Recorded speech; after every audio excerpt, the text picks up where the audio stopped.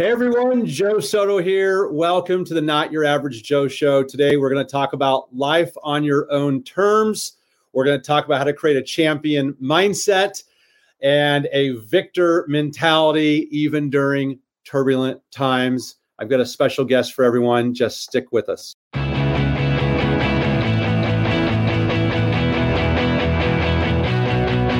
This is the Not Your Average Joe Show, where each week we bring you sales, marketing, and mindset strategies you need to get to your next level. And now, here's your host, international business mentor, Joe Soto.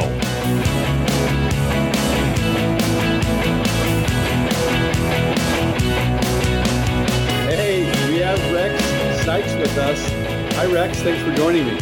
Hi, Joe. Oh, thanks for having me. I'm the one who's honored and privileged to be on your show. Well, listen, I don't know if I would have this show if it wasn't for you. And I'm going to give everybody a little bit of backstory. Is that okay? Is that okay? Before I have you give a backstory. Okay, cool. So my backstory for everyone listening or watching here is I was very fortunate. I was very blessed when I was in my senior year of college to have got my NLP practitioner training. And then following that, I sought out who should I get my NLP master practitioner training from. And one of the top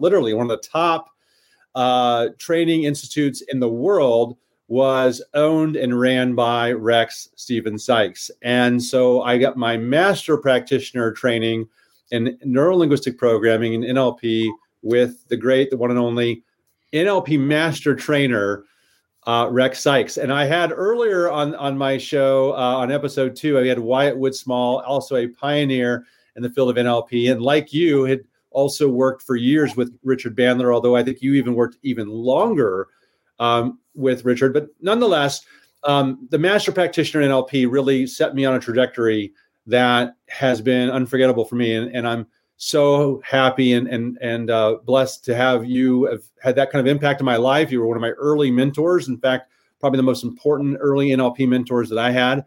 You taught me things like, I remember a conversation we had about getting out of my own way. You were telling me, Joe, you can have anything you want in your life if you just learn how to get out of your own way. And you were the one that really instilled the self-responsibility mindset. And I'm going to talk a little bit about that.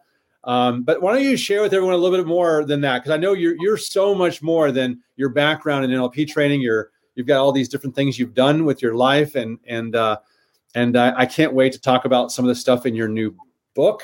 And so if people want to learn about mindset, just stay with us. We got some really cool stuff to get into. But Rex, give us a little bit of backstory on you. Well, first off, let me say that it's a blessing. It's an honor. It's a privilege. It's life is so cool when I can share something and someone can take it and accomplish what they want with it. And that's exactly what you have done.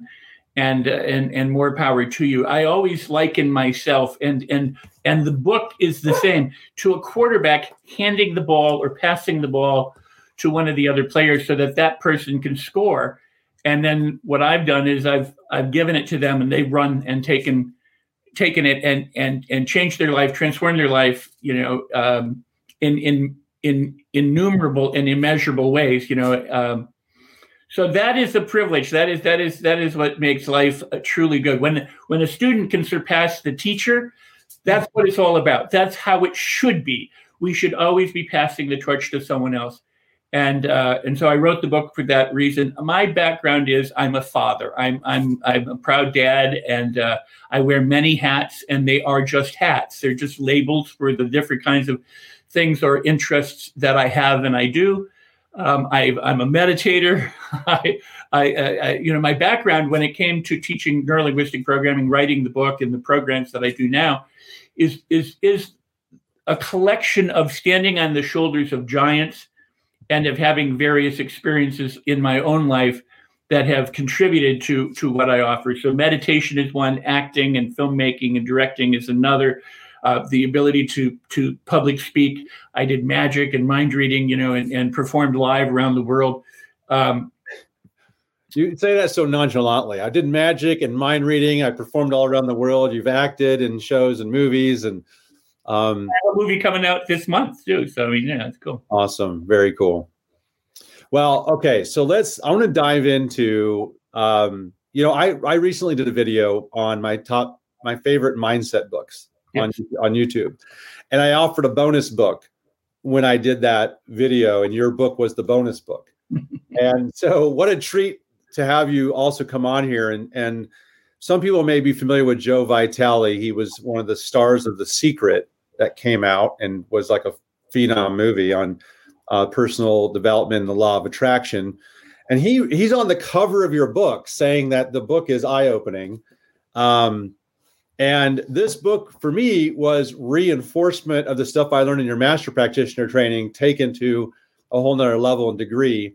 And so I have a lot of questions around it. Is it okay if I ask some questions around some of the mindset principles in the book that I think everyone watching and listening will be taking notes from?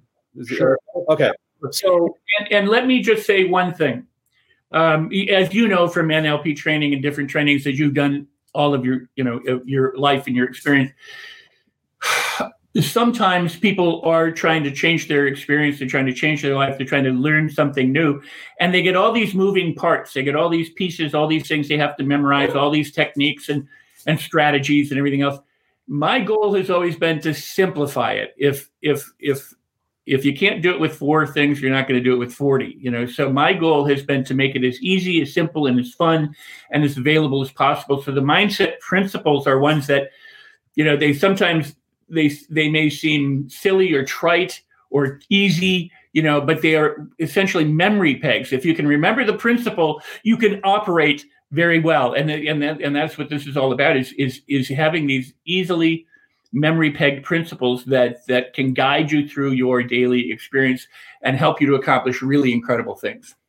Yeah, I'll comment on that, because attending when you did your live residential retreat trainings, and just so you guys know, these master practitioner trainings were, 2 weeks and, in the wilderness of Wisconsin, right? And I remember, you feeling uncomfortable, feeling awkward, feeling a little weird. I thought some of it was like, strange but all of it helped us learn and integrate the material better, which was your goal. And you also introduced that, learning and training is fun and can be fun, and you'll learn more when it's fun.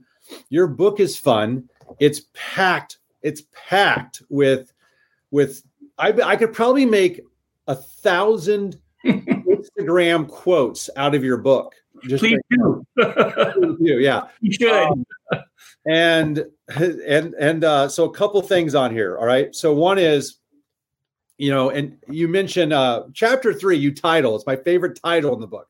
It's not my favorite chapter. They're all good, but I have a favorite chapter. I'll tell you in a minute. But chapter 3, listen to this, everyone. He calls it, "There's no such thing as self-sabotage." What a great hook and contrarian view in the title alone to what most people do believe in, which is that we're self-sabotaging ourselves. But what do you mean by that? Let's talk about what you mean by that. We are amazing creatures. We learn so many things. We're born almost as a blank slate. We might have come in with some, predisposition, DNA kind of, genetic baggage. But essentially, we show up as a lump of flesh without any words. We haven't read any books. We've not gone to any seminars. We've not done anything. We're just a lump of flesh that's been pushed out of another human being. And there we are. And from that moment, we begin learning. We begin absorbing like a sponge. We hear everything. We don't quite see everything yet. That comes in, but we get impulses and signals from those around us that we can't even, we don't know how to interpret. We don't have a language. And from this state, we learn to speak through babbling and talking. We learn to move and to crawl and to sit up and ultimately feed ourselves and to walk. We learn to feel good, and we learn when we don't feel good, when we've wet ourselves, soiled ourselves, or when we're hungry. We know to cry. We know to somehow make a sound, and somebody comes along, hopefully, a benevolent person comes along and meets our needs. And so we learn so many things about the world, about ourselves, about how we get our needs met. And from 0 to about 7, we're just a hypnotic sponge. We're just picking up beliefs that are both that serve us very well and beliefs that serve us very, very poorly. We learn the world is either a good place or a not so good place. Money is either easy to come by or hard to come by. We either learn we're a person of worth and we deserve all sorts of great things, or we're really a lowly, low life, sad person who has nothing going for themselves. And none of these are true. None of them are written in stone. It's just what we acquire in the living experience. And one of the concepts that we have acquired, and thanks to psychology, and everything else, is that we somehow can interfere with ourselves. We somehow can sabotage ourselves. It's as if we want to do something and then we deliberately thwart that. And then we feel bad, we lose out, we miss out, and then we go, well, see, I proved myself right. I'm really a toad. I'm not good. I'm not valuable.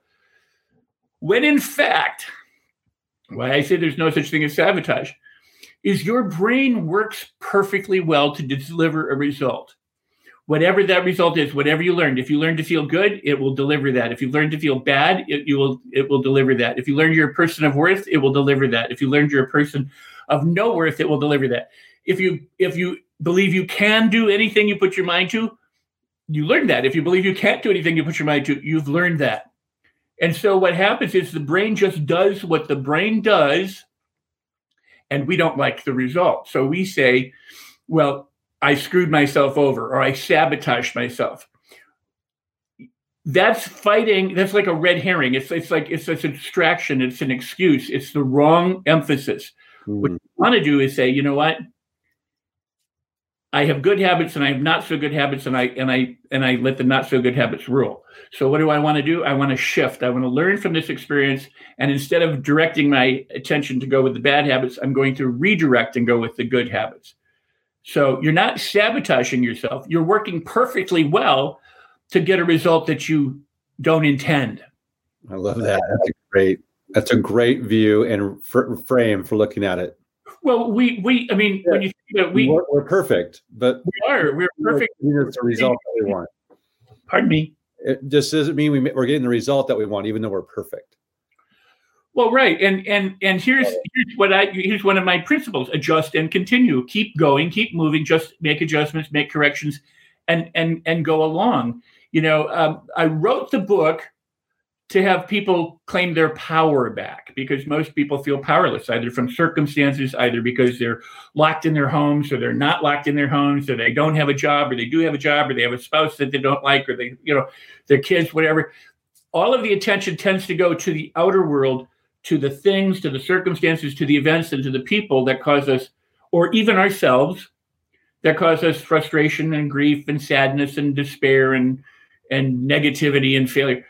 And all of that is a distraction from your power. Where your power is hidden right behind all those fears, all those worries, all those concerns, all of your talents, all of your resources, all of your abilities are right there. And yet they're covered. They're cloaked.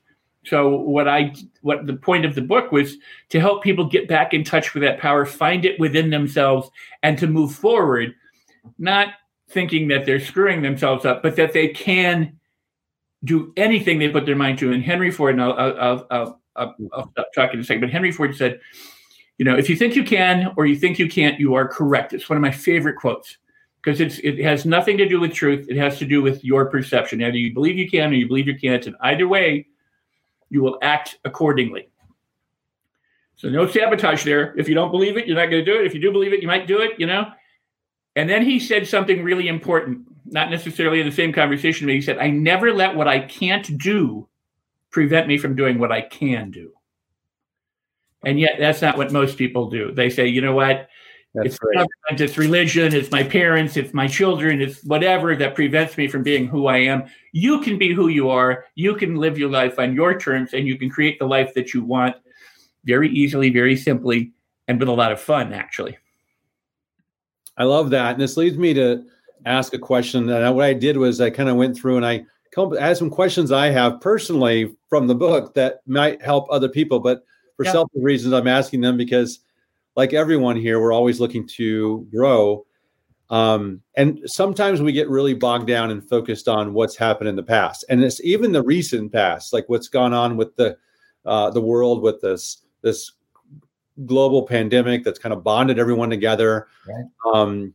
But, obviously there's different people who tend to focus more in the past than others. But how do we learn from and let go of the past? Like, what would be a tip, or, what would you advise someone who said, how do I let go of the past? Maybe that's something that's burdening me when I think about it. And how do they learn from it and move on? You got to create a little bit of distance. It's kind of like, you're in the museum and you're standing next to a painting, and you got to back up and take a look at the painting so that you can take it all in. You're just too close to it standing where you are. So you physically inside yourself create new space. You stop, you take a deep breath, and you create a pause between what's going on and where you are. If you always do what you always did, you always get what you always got, goes the saying. And so that's what habits are. And that's what we're trying to do, is to learn how to redirect from habits that serve us in a way that makes us feel bad and get the results that we don't want, to habits that serve us, that make us feel good and get the results that we do want and that blow us away, that we enjoy. So you want to create physical space, distance. Now, again, another principle is, when you're stuck, what does stuck imply? You're asking me? Well, it means you can't move forward. You can't move. We can't move in any direction if you're stuck, essentially. Yeah. So you can't move. So what do you need to do to get unstuck? You move. Do something. Yeah. Right. So the goal is just to create movement. Anything's better than more of the same thing. That doesn't work. I said anything's better than more of the same thing that doesn't work. So move. Right. So the thing is to stop doing what you're doing and do anything else. Anything else. It's like if you're stopped on the road, at a four-way stop, you can go right, you can go left, you can go forward, you can go back, you can go wherever you want.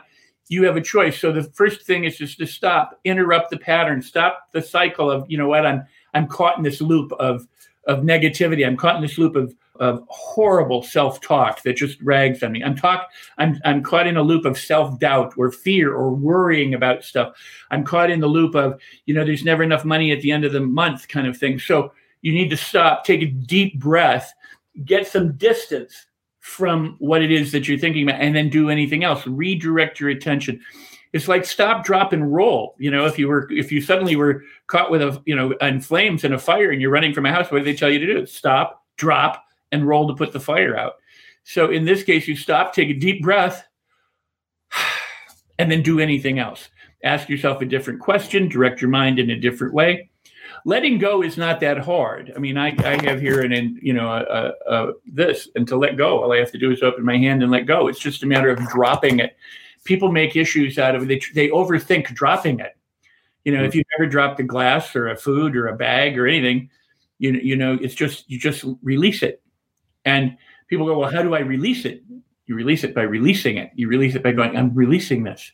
Take a deep breath, forgive yourself, allow yourself permission to be who you are. The problem that people have, well, you in the master track, but the problem that many people have is that they believe their inner dialogue. Yeah. As if it's gospel, as if whatever they're saying to themselves is true. So we create these stories about what's going on in the world and what's going on in our past, and how our past prevents us from being who we want to be now, and how that will keep us from being who we want to be in the future. And we've got this whole scenario. So rewrite it.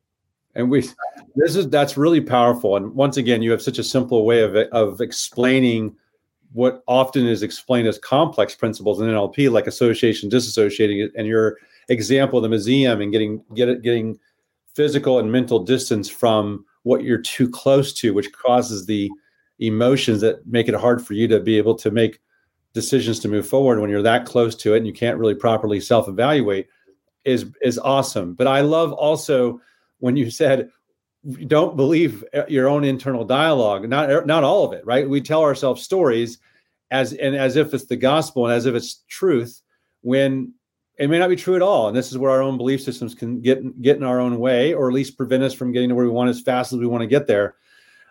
You talk about, this is something this is probably one of the most important things I took from my master practitioner training with you, Rex.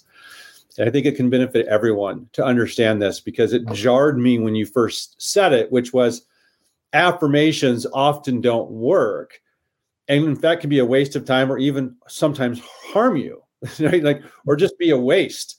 And so, and you came up with something instead, and it was very simple. I've seen books being written. I've seen people teaching these principles since then, who, for lack of a better word, borrowed some of these strategies from you and maybe didn't give you proper credit. I know you know who these people are. I've been on stage with some of these people even. But most people don't realize that what you're about to explain kind of was rooted with you. You were the first person, at least that I could find, that was saying this so early on. I'm talking about 1996. I mean, I'm way back when you were first telling me about them. And you call it, and so let's talk about, if it's not affirmations, what should it be? Can we go down that rabbit hole a little bit? Yeah. Affirmations can work, but you have to know how to make them work. And they work through repetition, by being consistent, by doing it repeatedly for long enough in order to take hold. It's called auto-suggestion. It's been around since the dawn of humankind, or since recorded history. Napoleon Hill talked a lot about it in his books. And so they can work. The issue with affirmations is not whether affirmations work. I mean, I said the affirmations don't work, but it's how do you get them to work? And most people, sadly, what happens with most people is they don't do things for long enough. Our culture is the rule of three. It's like, if first you don't succeed, try again, and then what? Quit. Yeah. I mean, it's first base, second base, third base, and then you're home. So people try, they dabble, they do things, and then they don't get the results. So they go, well, I tried it doesn't work. They do that with the law of attraction. They do that with affirmations. They do that with NLP techniques. They do it with, I tried to communicate with my wife, but you know what? It just didn't work. You got to be in for the long haul. You can't just go, I tried it once. That's like putting your toe in the water and dabbling and saying, well, I tried swimming. And in the workshop that you were in, I used another thing. I go, your piston in your car can't just go one time. It has to continually go in order to make your car move. Now you can take what other metaphor you want to use, or another analogy for keeping things pumping. But the point is that the way that what happens in when people affirm something, and originally what happens is they say, for example, I suck. I am no good at that. Now, they've been affirming that forever. It's a negative affirmation, meaning that it has a negative feeling. It's a negative thought. They end up with negative consequences as a result, but it's still an affirmation. They're affirming, they are declaring, they are asserting that they're not good at something, or that they're unworthy, or that they're stupid. I'm stupid. Nothing I've ever done has ever worked out. I don't know how to make money. Those are all affirmations. Anytime you make a declarative sentence or an assertion, Now, the only person who can make a declaration technically in a court of law is the judge or the jury. They're ordained to have that power. The witness can't make an assertion, a declaration. They can't go, I am not guilty. Only the judge or the jury can. So what happens with us is we have to know what our role is. So if we're making declarative statements, it's kind of like, well, who died and gave you that authority? How do you know you're stupid? How do you know you can't do that? How do you know that nothing works out for you? You haven't tried long enough. You have only based it on the experiences that you've had, the dabbling that you've had, the results that you got, and then you drew a conclusion, which is a premature conclusion, or as some people call it, premature cognitive commitment, to say, that's it, I'm done. 3 tries and I'm done. I'm out. I'm home. There's nothing further for me to do. I gave it a try. So what I discovered, think about it this way. I woke up on the ground. I wasn't out very long, but I woke up on the ground, having jumped out of a 2-story window, landed on my head, and thought, I won't say the word, I can't even kill myself. I failed at killing myself. I tried to kill myself when I was a young man, 25 years old. And I failed at it, fortunately, and I'm very happy to say that was one thing I did not succeed at that I'm exquisitely happy about. But at the time, I was like, see, I totally suck. I can't even end my own life right. So I locked myself in an apartment, in the apartment that I had jumped out of, not right then, but shortly thereafter, and said, I'm not going to leave this apartment until I can face the world, until I can figure out what I need to do in order to succeed in the world, to live, to to have the relationships I want, the careers I want, and the life that I want. And I sat in a chair and I started to affirm. And I'd say, I'm confident and I'm great. And I just felt so crappy. Every time I say I'm confident, I'd go, no, I'm not. No, I'm not. I have this history of look at how bad I am. So whenever I said I was good, I would have a negative feeling. And this is what happens for a lot of people. So what do? They quit. They give up. They say, I tried it. It didn't work. Well, Napoleon Hill said, you can make it work, but you got to keep doing it. You can convince yourself, you can lie to yourself, and you can auto-suggest, but you got to do it every day. You got to do it throughout the day. And I've done that too, and it does work. But what I found was that while I was in the throes of feeling horrible, I started to go, how come this happens to me? Why does nothing work out? How come I'm such a klutz? Why am I so stupid? And how God, why is my life not working? How could I be so dumb? And at some point I woke up to the fact that while I was asking these questions, I was insulting myself. I was negatively affirming the very things that I was asking about. Why am I stupid? Well, who says I'm stupid? I do.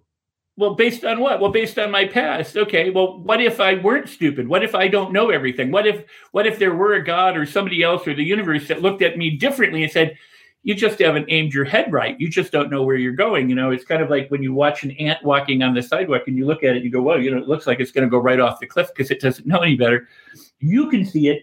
The ant may not see it. And that's how I felt. Suddenly I was like, I gained this distance on myself and started to look and go, look at that poor human insulting himself constantly.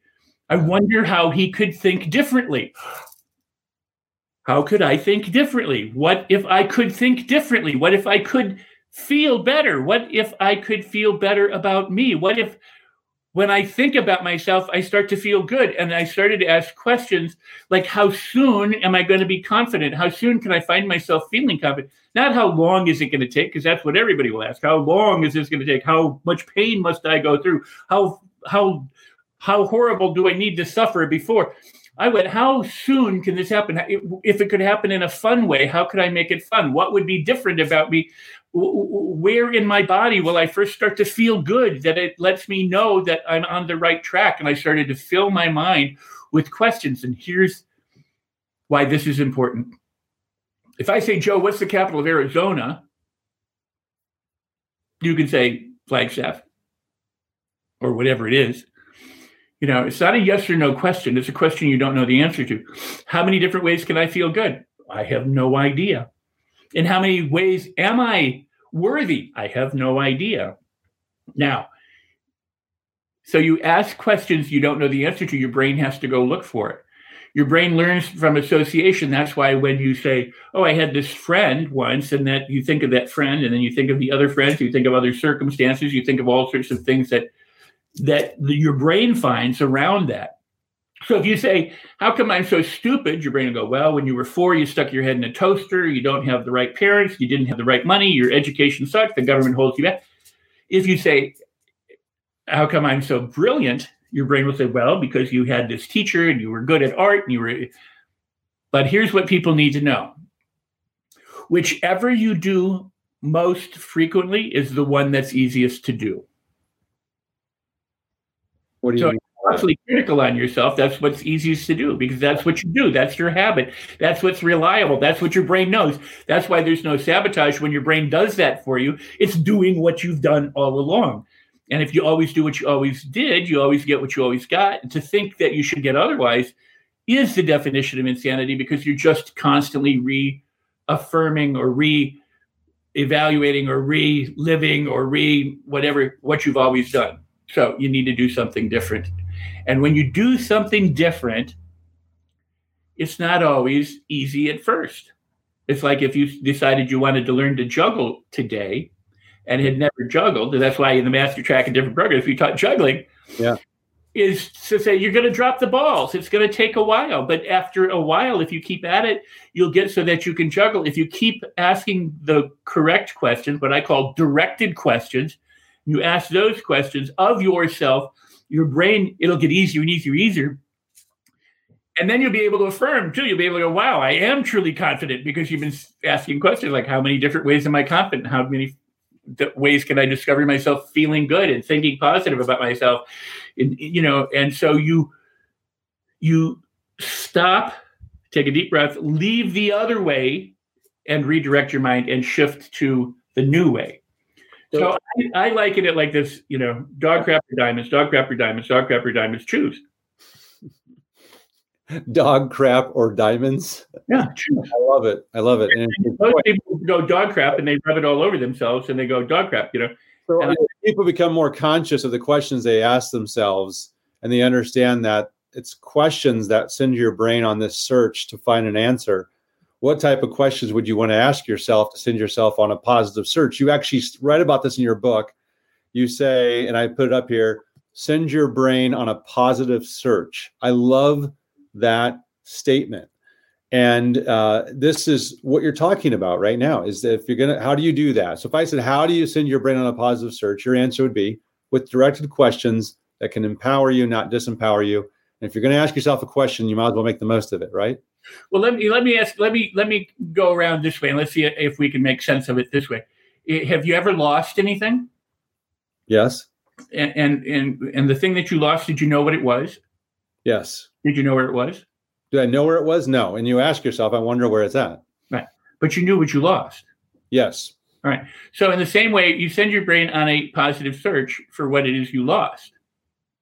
I mean, think of it that way. In other words, I want to feel better, send my brain on a search for feeling better. I want to make more money, send my brain on a search to make more money. I want to get along better with my children, send my brain on a search to get along better with my children. In other words, stop searching for all the reasons why you can't and what doesn't work and how it's wrong and the 50 different strategies you might need, and just go, you know what?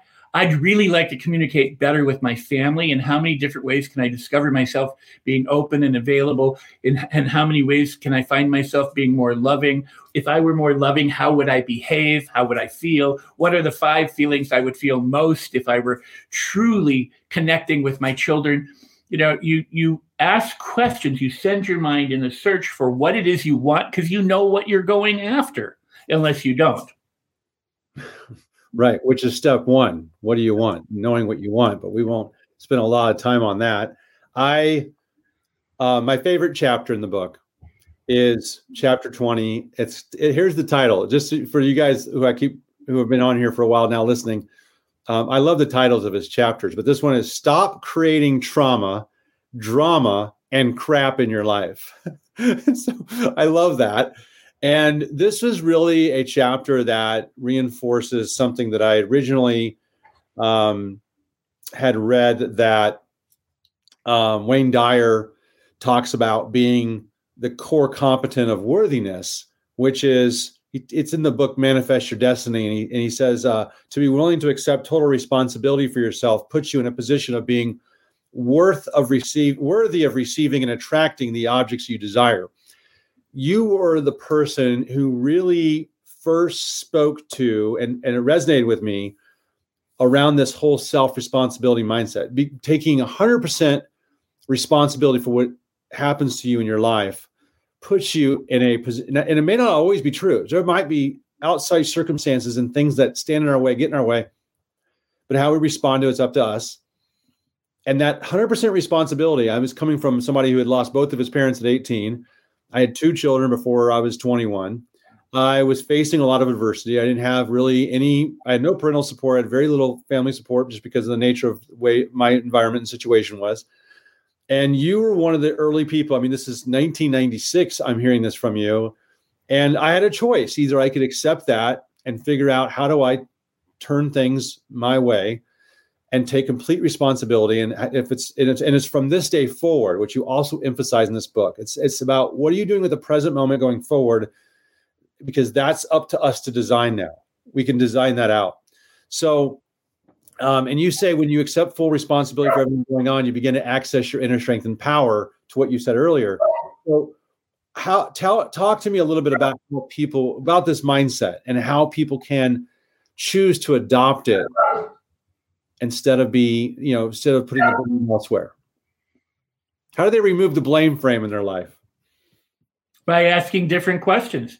Instead of if your question is what's wrong or why am I wrong, you have to say what's right or why am I right, or how can I find the right areas? You have to stop. We started with the idea of standing at a painting in the museum and backing up to get distance and looking at the painting, but you can also step forward and look at the brush strokes, the play of light, the texture. You can look at all the different elements that go into making up the painting. So you change your perspective by going forward and backward. A lot of times what happens with people is when they get stressed physically, our brain background in whole brain learning and accelerated learning is that when we are faced with a problem, whether that's a problem taking a test in school or problem solving in our life or between people or out in the nature and a bear is changing us, what happens physiologically is adrenaline starts pumping. So if somebody gives you the finger, they tell you something wrong, and emotionally we respond very similar to being, chased by a bear in the woods. We have fight or flight or freeze. And when we get into that fight or flight mode, we have adrenaline, and the adrenaline is there so that we can escape, so we can run away. So blood literally leaves the bulk of our body. It goes to our extremities so we can run really fast. Our peripheral vision shuts down so we can move, straight and see what's ahead of us and stuff like that. So when we are frustrated, when we're hurting, when we're sad, we have a particular focus on an issue, and what we need to do is, again, gain distance and perspective. If you've ever put together puzzles, I don't know if we did this in your master track, but we did in many of the programs. We would have people try and do a puzzle with 4 or 5 people, multiple puzzles all thrown together, and, a pretty difficult exercise. And we say, go put it together. Very difficult. And so after a while, we tell people if they're looking at it to get up and stand on a chair and look at it, because typically people look at it from the same vantage point, like on a tabletop, or they don't change their perspective. But if you get up on the chair and you now have changed the perspective of what you're looking at, you see different things. You might see, oh, there's a corner piece, or there's this, or there's that, or here's how it all fits together. I was too close to it, or I was too far away from it. So it's a matter of adjusting. So that said, it's always about movement. Stop, take a deep breath, and move.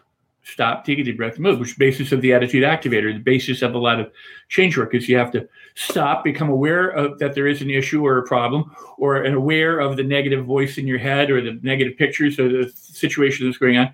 Stop, take a deep pause, a breath, and then move in a positive direction. Dog crap or diamonds. Don't go back to the dog crap. Move forward with the diamonds. So, I love it. Responsibility. I'm never saying that it's true. None of what I say is true. They're useful lies.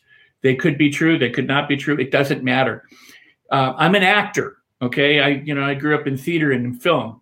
When I play a serial killer, I don't actually kill anybody. I don't actually, and I don't need that in my past. And I played a lot of killers. Look at his face. It's got the killer face written out all over it, right? That's great. So, killers, drug addicts, rapists, now I play dads, drunks, priests, That's great. You don't actually kill anybody. So the same thing is, it doesn't matter. Our dialogue inside our head, the talk that we've listened to for years isn't necessarily true. We may have believed it all this time, and now it's saying, you know what, I don't have to believe this anymore. I don't have to believe I'm a schmuck. I don't have to believe I can't do things. I don't have to believe that life is hard. I don't have to believe that I can't make money. I can believe what I want. Same thing with responsibility. When you take responsibility and go, I'm responsible for everything that's going on. I'm responsible that I have no life. I'm responsible that I have no money. I'm responsible that nobody likes me. I'm responsible. You now are stepping into your power where you can begin to change that, because if you've created the mess, you can uncreate the mess. Just don't buy into it is the point. Don't go, okay, I created this mess. Now I'm going to go eat worms, which is what some people do. And then they wallow and they I'm a survivor. I'll never get over it. My life ended when I was 19. Take responsibility for where you are right now and your attitude towards it. Now, you said something really important. Yeah, there are circumstances that come along. Can you control the weather? I don't know. I don't know. Maybe you can. Yeah. Maybe you really can. I mean, they say that the flapping of the butterfly wings in South America affects the currents in Washington State. So maybe you do. Yeah. And maybe it's just so far apart that you don't, maybe our whole collective consciousness, the zeitgeist that we have, is determinant for what's going on right now. Maybe all the chaos and confusion in the world is because a lot of people are thinking chaos and confused thoughts. But even if it's not, you can use it to your advantage by going, if I assume that that's true, if I assume I create this mess, now I can uncreate the mess. Now I can create positive stuff because I am responsible. I am the author of my life. If you're not the author of your life, in other words, if you're sitting in the backseat of the car, you're going for a ride by who's ever driving the car. If you're driving the car, you determine where you want to go. Now, maybe the roads get closed or there's detours or a fire comes up and you have to change direction. Okay, go with it. In other words, responsibility means that as things come up, you adjust and continue. You correct and continue. You keep going. You don't have to stop. You don't have to give up. You don't have to throw in the towel. My dog is not throwing in the towel. She continues to bark all along going, hey, I'm here. Let me out. Let me out. Okay, you forewarned me and people don't mind. Good. Yeah. So you know what I'm saying? And she's very well taken care of. She's just letting us know she's there. So the point is that when you claim your life back, and that's what the whole book is about, is to claim your life back so that you can do something. It's that old saying, if the world hands you lemons, make lemonade. It's what you do with it. If somebody gives you the finger, you can react, which is to give the finger back and swear or whatever, or you can respond differently. That's why. And what do you have to do to respond differently? Stop, take a deep breath, and do anything else. Because if you do the same thing, you'll be giving them the finger. Yeah. So it's great. Learning to create those pauses, those deliberate pauses that give you space, that allow you to move forward, backward, or any which way in the world, inside yourself and outside yourself, to move forward in positive and productive ways. And I should ask you what because you embodied that, you embraced that back in 1996, and look what you have done and accomplished. Well, one of the things that you taught me back then was, and somebody commented kind of around this, which was this concept of, I think what it was, you framed it as, if you like to be, how many of you, by a show of hands, think you actually asked this, and I asked this in my programs, how many of you want, control of your life? And everyone says, yes. And, you did this in a roundabout way, and you might recall this, but I remember thinking, we all like control. And then some of us are more control freaks than others, but we all like to have feel like we have some sort of control in our lives. Well, but assigning blame forfeits that control.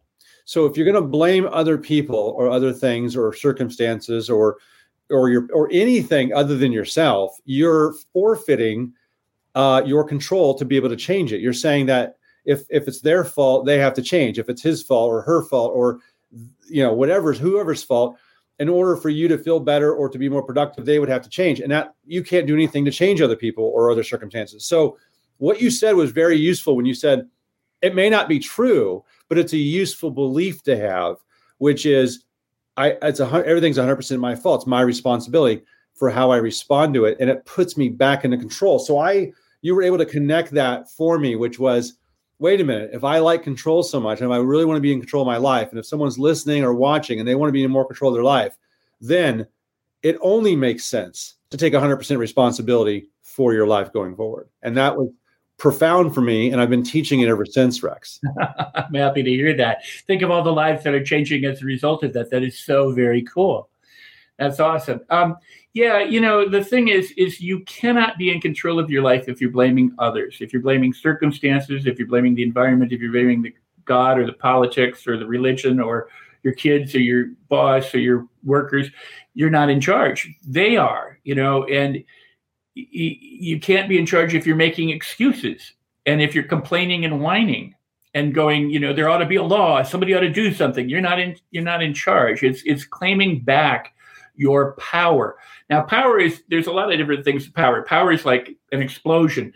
Boom, big boom, a lot of effect, doesn't last very long. It's over, okay? And the results could be great. You cleared a rock out of the road or you blew up the wrong thing. You've got storms like hurricanes. Immense power could last a long time, okay? But it's raging for a long time. And it's going on and on. There's that kind of power. There's electrical power that powers all your stuff. It's just a steady current that you plug into every now and then. And guess what? The lights come on, the TV comes on, the radio comes on, things work. But there's the power of the plant, like the flower.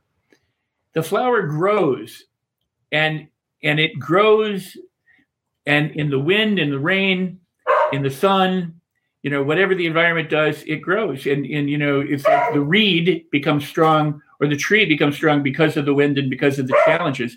You don't want a life that has no challenge, no obstacle, nothing for you to pursue or to overcome, and you're never going to have it anyway.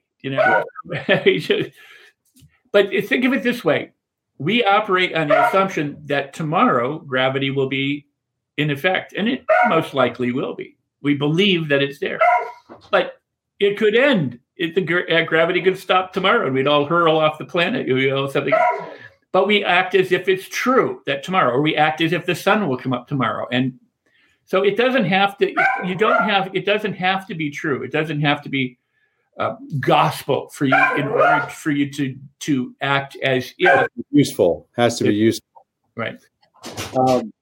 You want to put the dogs out while I talk? I do. Could you see that in my face? Okay.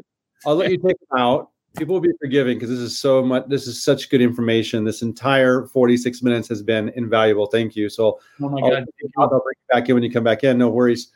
Okay, so when he talks about these belief systems that we have, and what he's sharing is that we have the opportunity to create the belief systems that can empower us. Tony Robbins talks a lot about this, and we can disregard, let go of the beliefs that disempower us. And for me, the belief of I'm 100% responsible for my life, I'm 100% in charge of how I respond. And if something turns out not the way that I intended, if something goes completely disarray, it's my fault. And I've done a lot of things wrong in my life that I've had to take responsibility for, and then simply say, all right, how do I improve upon this? How do I get better tomorrow? And not hang on and latch on to something of the past that would otherwise bring me down if I would have spent my time focusing on that. But I'm not going to blame other people for any of it. And that was a turning point for me, because I came out of my training with Rex in 1996 with this entire new perspective of, okay, I can blame all these, the way, I can blame God. I can say, why did you take my parents from me? And why did you kind of spring all this responsibility on me with the children? Or I can say, man, what a blessing that I have, that now I have an opportunity to be there as a dad and a father for my kids.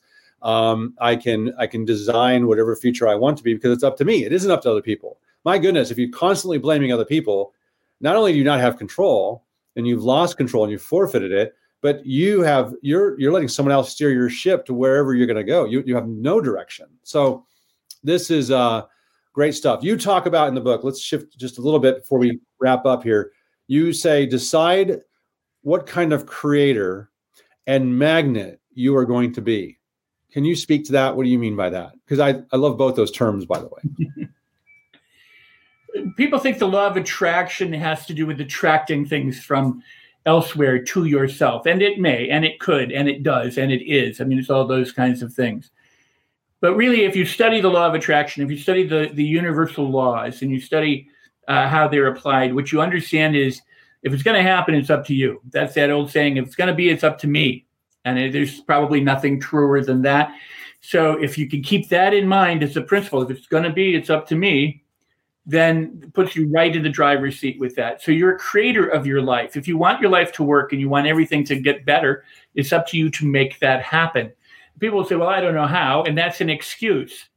You start with where you're at. You start with where your feet are. You start with where you're facing, and you just start doing things. First thing to do is manage your mindset. Pardon me? I love that. Yeah. If you want more money, you make it happen. You can sit in your room and go, I'm a vessel for money, and money flows to me, and it's all good. That's great. That's tilling the soil. That's getting or preparing the soil for everything else. You may have to do that before you actually do anything. But if you don't take control, if you don't take charge, if you don't act as a creator, you won't create anything. You'll just sit there and wait for things to happen. You end up as a victim. You said most people are exquisite creators of crap. And they're crap magnets. And they are. They create, because what they do is they do what they've already done. They continually to do. It goes back to dog crap and diamonds. They live out of the habits that they learned from 0 to 7. Real quick, you have we're kind of wrapping up here at the end of the show anyway, and I want to make sure people can get something that you have for free on your site. So how do people find out about you, Rex? Where can they go? They can visit ideaseminars.com, IDEA, the hyphen symbol or dash seminars, SEMINARS.com. You have it. You'll have it below. Right. If they're listening to it, just make sure that between the word idea and seminars, you have a hyphen. So it's idea-seminars.com. And then you have a program there called Your Biggest Problem and What to Do About It. Overcome obstacles, develop a powerful mindset, stop struggling, live the life you deserve. Right there on the homepage of your site, which is a couple chapters of your book, audio. So there's a couple as an audio download as well. And I would encourage everyone to take a look at Life on Your Terms and pick up a copy of it and get a review for Rex. This is an incredible opportunity to learn from somebody that I've learned a great deal from over the years. We actually hadn't reconnected for like 20 years or over 20 years. So it's great reconnecting with you. Right. It's been a blessing having you on the show. And you just went through so much stuff, like a masterclass on getting out of your own way, man. I love it. Well, and it's really simple and it's really fun. And what I hope people do when they get the book and get it from my website or from Amazon, it's available, is that it's fun and it's a process. And if you when you read the book, it's like me talking to you as opposed to reading a technical book. And so it's like whispering in your ear, hey, remember to do this, remember to do that, but people can, what I'm so pleased is that the people who've been reading the book, sending me notes and messages are saying, you know what, this works. I've done it. I've taken back my life. I'm in the process of doing it. They're actually putting into practice what they're getting from the book. And that there is the key. Knowledge is useless if it doesn't lead to some form of action. Action is the fruit of knowledge. And if you say don't do anything, then you really don't know. But if you know and you do and you apply, even if it doesn't work out, you get feedback. You know that you correct and you adjust and you can continue and move forward. So the good news is you can live the life of your dreams. You can make life absolutely marvelous and incredible. You just have to start. I love that. Thank you so much, Rex. Thanks for being the guest on the show today. Thank you, everyone, for listening, for attending, for engaging.